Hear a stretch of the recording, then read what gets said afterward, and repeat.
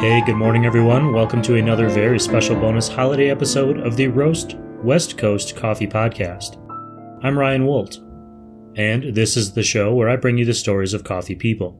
I recently checked in with my coffee sensei and frequent Coffee Smarter guest, Chris O'Brien of Coffee Cycle Roasting. He's kindly rejoined the show to talk about the ever-evolving job of running a coffee shop and why he decided to put out Coffee Cycle Roasting's very first blended batch of coffee beans for the holidays. You'll find those beans on coffeecycleroasting.com. If this intro sounds a little bit different than normal, it is because I'm not at home podcasting in the closet. I really am on holiday. I'm holed up in a Colorado mountain town while some really nasty wind and cold weather rages outside. So you might hear that along with the passing snowplows. Luckily for me, there's a fireplace here and plenty of coffee for me to drink. Shout out to Kopeka Coffee and Cygnus Coffee Bus in Grand Junction, Colorado, and The Grind in Cedar City, Utah, for making my travels here much more pleasant by offering up some great coffee vibes. You can see some of those spots on the @RoastWestCoast Instagram account. Right now, I'm brewing a mini French press of Coffee Cycle's holiday blend to sip while working on a puzzle next to the fireplace. And I hope that you're in your cozy, happy place, enjoying a comforting cup of coffee today while you listen to this conversation with Coffee Cycle's Chris O'Brien on the Roast West Coast Coffee Podcast.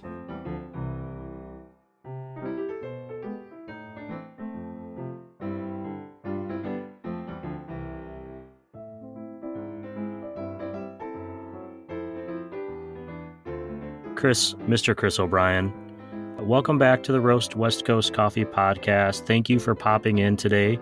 It's always a true pleasure to see you. And during the holiday season, like we are in now, I am especially filled with feelings of warmth and joy, things that come to me with a cup of hot coffee filled with peppermint schnapps or peppermint mocha or whatever it is you're putting in the coffees over there. Welcome. I'm putting dreams and happiness in them, and I think it's a nice compliment to the rich, bold flavor of the coffee. I don't recommend anyone listening to be putting peppermint schnapps in their coffee every morning. Not no mornings, just not every morning. I only do it on days that end in Y or when the wind is blowing. Sure, perfect. Chris, you've been on this show a bunch of times. I'm going to link to all those, other shows where we've kind of gone through your story and stuff. I just called to check in today with what's going on at Coffee Cycle, kind of see what we can learn about the ever-evolving job of owning a coffee shop and a coffee roastery now. Recently, your longtime shop manager, Jenny Strignati, decided that she wanted to take on a new challenge. And, she left to do something new, very supportive, and you've been very supportive of her and what she's doing. But she was in your store as the manager for years and years and kind of beloved by, say, 98% of the customers. I don't want to disrespect that 2%, but let's just say, most of them. How have things changed losing a manager or transitioning away from somebody that you've put trust in for so long? And how have you had to adapt? I'm so happy to be talking about this because, just in general, not about Jenny in specific, but because, she's so amazing. But this is something I'm really passionate about. It was honestly the best piece of business advice I ever got. That this question kind of speaks to. And that was from a friend of mine who owned a bike shop. And he said, and this has been said by other people in sort of different ways, but he said, don't trust the person, trust the system. And so, it was very scary to have Jenny leave us. And like you said, full support, and she's amazing. And I just saw her the other day and she's doing great. But, it was sort of the question of, are the systems that I put in place at the beginning still functioning? Are the systems that we've developed together while she was managing still systems that somebody else could get kind of slotted in and out of? And that's not to take away from any individual talent that someone might bring. But, I think now that I'm on the other side of this big transition, because you're right, it was a very big deal for me as a business owner, I can say confidently that, yeah, I think we did really well with making those systems in a way that let us transition. Was it super easy? Do I miss her? Did I miss her? Of course, like those questions are legitimate questions. But I'm really happy with how things have gone. We have a new manager that stepped in. I'm super proud of the approach I tried to take as far as my attitude, which was, okay, this is happening. One attitude, are my systems good? Let's make sure that this is working okay. And I stepped in as a interim manager to sort of evaluate that and to help with the transition, of course. And yes, it did work out. And then two, can I use this time of change to update, renew, redo anything? And so, change does happen. Change happens in life. Change happens in business. But we were able to kind of trust those systems, and things worked out pretty well. And we got some new updating to the shop and to how things are done. We got some new documentation for all the staff to keep things, standard operating procedures, nice and systemized from the top to the bottom. And, just always working to improve. Very cool. Yeah. Systems, train your people, but also trust in the systems that you've built and then constantly be recalibrating. That's kind of you're a small independent shop, but when you think about bigger cafes or restaurants for that matter, franchisees, like they use those first shops to build those systems, which then can be replicated over and over and over again. And even though they may not be perfect, they provide a foundation for the team, for the people to work with them. As a roastery, you guys just released your first blended coffee, your first holiday blend. It is the holidays. You and I are talking right now, just a couple days before Christmas. Why do a blend? What is this holiday blend a blend of? If I keep saying blend so many times, that word is going to lose its meaning, I think. But you get the point. Why do it? What is it? And why are you pushing it this holiday? Well, blends are foundational for coffee businesses for a long time. In a lot of ways, before we were able to source coffees that were so special and so unique, the way a shop would sort of make their mark with the coffee itself was by blending, was saying, okay, if everybody can get a generic Guatemala, a generic Brazil, and a generic, Ethiopia, how can I, as a roaster and a shop owner, make my shop special with just the black coffee, make people want it to come back? And so, when we're talking with customers, we still see the sort of remnants of this established lexicon that people would use to talk about coffee with their coffee providers. Oh, we've been serving all single origins from usually just specific farms, or at least, farming groups for 5 years now. And over the course of those 5 years, I'd say 1 out of every 10 customers that comes in, rather than saying, which coffee do you recommend today? If they're asking me that question, we'll say, oh, which blend do you recommend? Because that's so ingrained now in our psyche as coffee consumers to identify a blend with a shop's identity. So, usually we just kind of breeze over that and assume when they say blend that they're talking origin. But this blend in particular is a blend of a Guatemala, Colombia, and an Indonesian coffee from the island of Sumatra. And the reason we wanted to do a blend is because during the holiday time, people are wanting to give coffee as a gift.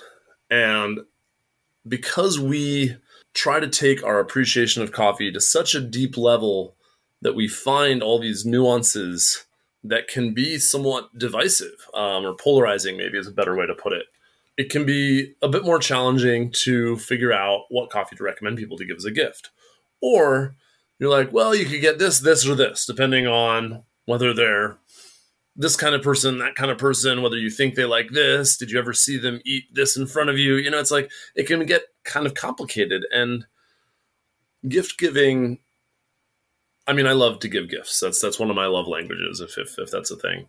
But I really love to give gifts. I love to give things to people. And it can be hard and stressful when it has this sort of obligation over it. And, holiday gift giving is kind of a complicated topic when you think about it that way, and the stresses it can engender. And I certainly don't want anyone listening to the show to feel, like they have to give gifts this season if they're not so inclined. But if you are giving gifts, and if you think coffee is a good gift, because I also think coffee is a good gift, we wanted to simplify that for people. And so in the pursuit of simplifying that for people, we decided to make a blend that would, one, appeal to a wide variety of coffee consumers, and 2 would have a flavor profile that would hopefully evoke some of those kind of seasonal flavors.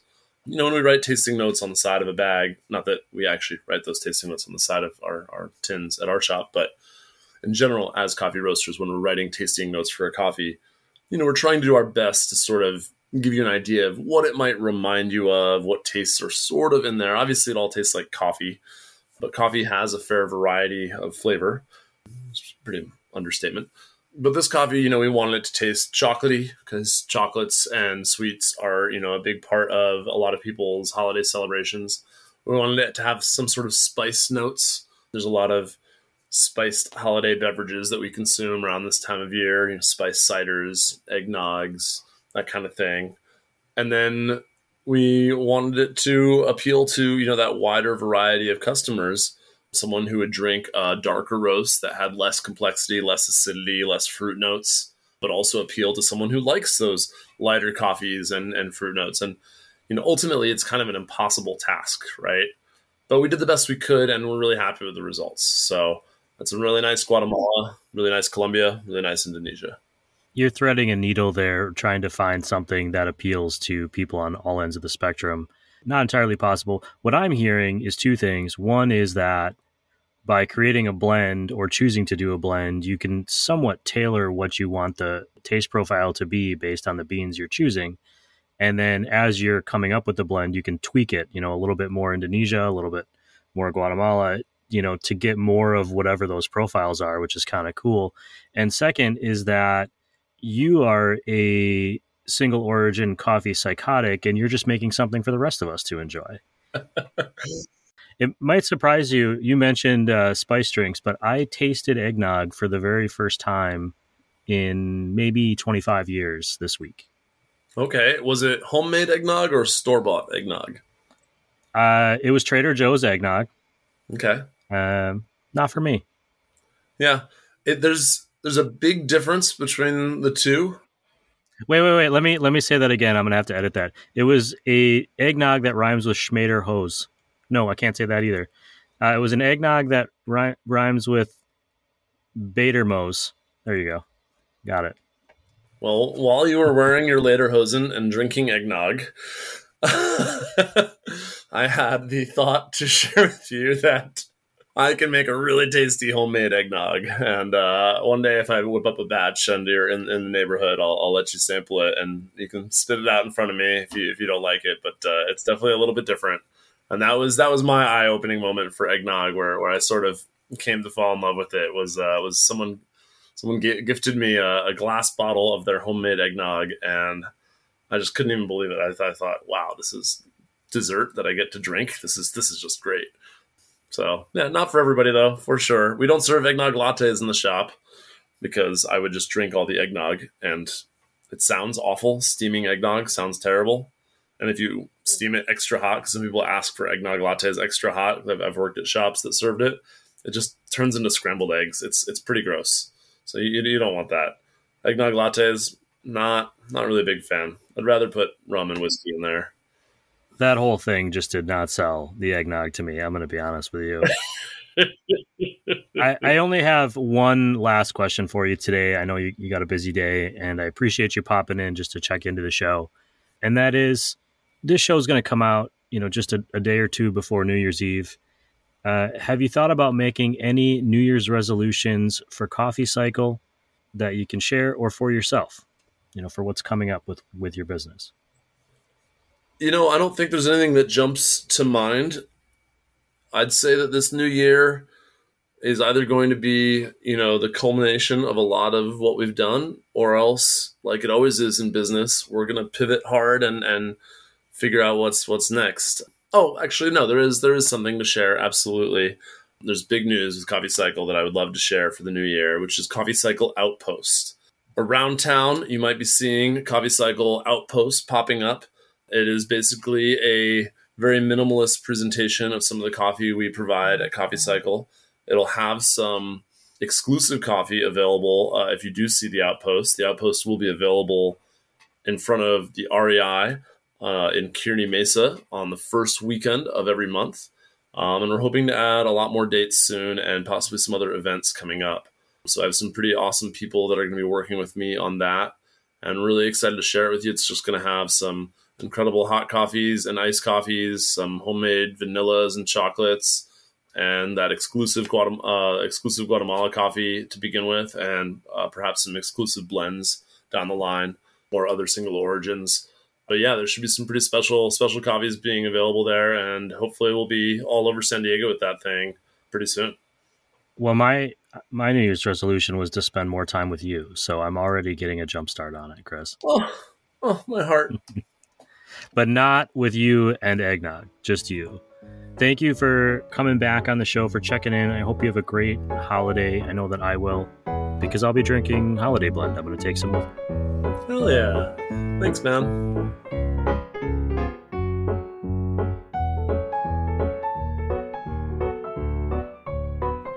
Okay, to recap. One key piece of advice for running your business, as relayed by Chris, is to put your trust in systems. Meaning, create systems in your business that are sustainable, regardless of who is entrusted to perform them. Some employees may be superstars, and some may be less committed. But if the right system is in place, the work will be accomplished. Then, when you face a big transition, like Chris did when his longtime manager left to pursue other opportunities, you have a chance to update and even improve on those systems. I'll add that as a former restaurant runner, systems are foundational, but are also always evolving as the business changes, grows, or contracts. I was surprised that Chris decided to try his hand at roasting a coffee blend. It is definitely a departure from his loyalty to the single origins in his shop and that he roasts. Coffee blends, which occur when a roaster combines coffee beans from multiple origins, give a roaster an opportunity to be creative with their roasts. It also enables them to develop flavors that a single available bean may not offer, including ones that offer a wider appeal. In a previous conversation with Moster Coffee's Director of Roasting Operations, Ryan Sullivan, he also touted the blend as a way that a roaster can create long-term flavor consistency. Coffee is ever evolving, and beans from the same origin won't necessarily taste the same year after year. The flavor notes are impacted by the changes in weather and climate, not to mention agricultural or processing changes. By creating a flavor profile in a blend, a roaster can modify the ratio of beans or source similar beans to create that flavor growing season after growing season. Coffee Cycle's Holiday Blend features beans from Guatemala, Colombia, and the Indonesian island of Sumatra. I can vouch that it is rich in flavor, slightly spicy, and sure to appeal to most coffee lovers. I won't add any more of my own tasting notes here because Chris mentioned that at Coffee Cycle, they don't add those notes to the side of their coffee tins. I know from our previous conversations that this is because Chris doesn't want to create expectations or alter the perception of that coffee for those of us who are drinking it. Would you taste blueberry if it wasn't on the side of the package? Or would you taste something else entirely? There are so many potential flavor notes in a coffee that breaking it down to just a few may be entirely too narrow a window of taste perception. Me, on the other hand, I love tasting notes.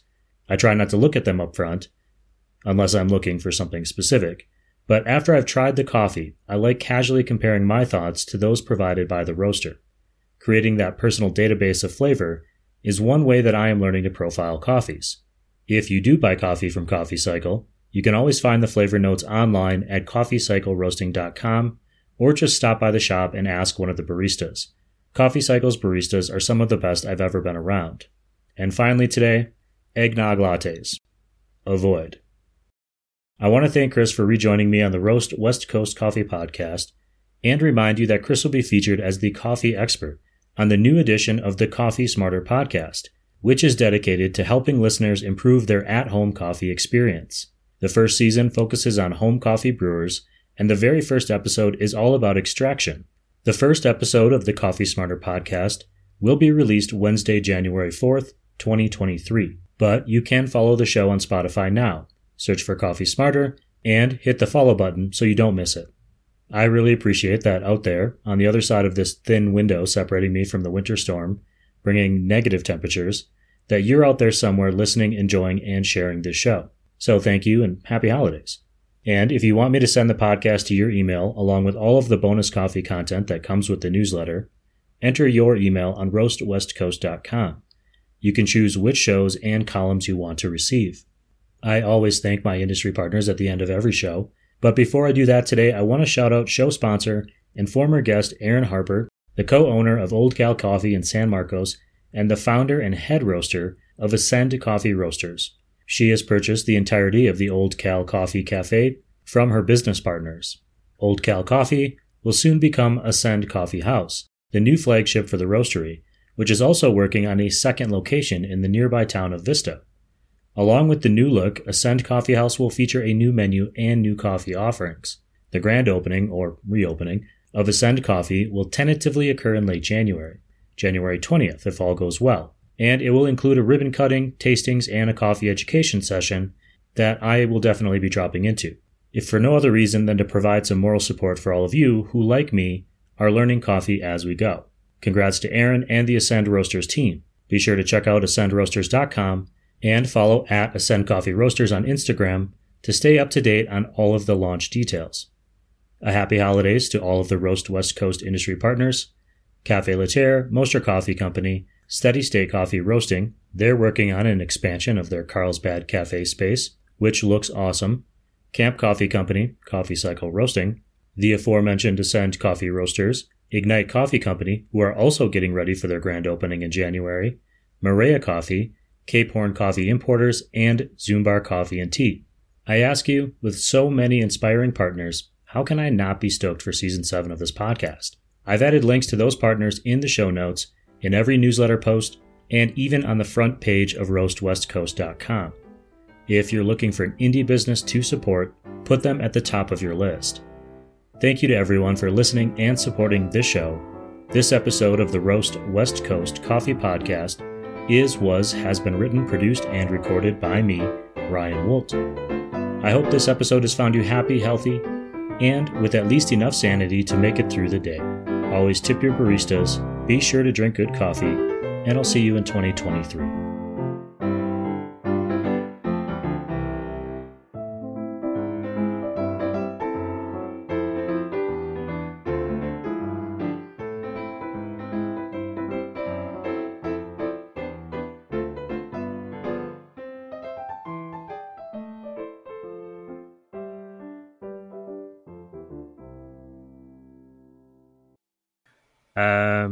That worked out well, I think.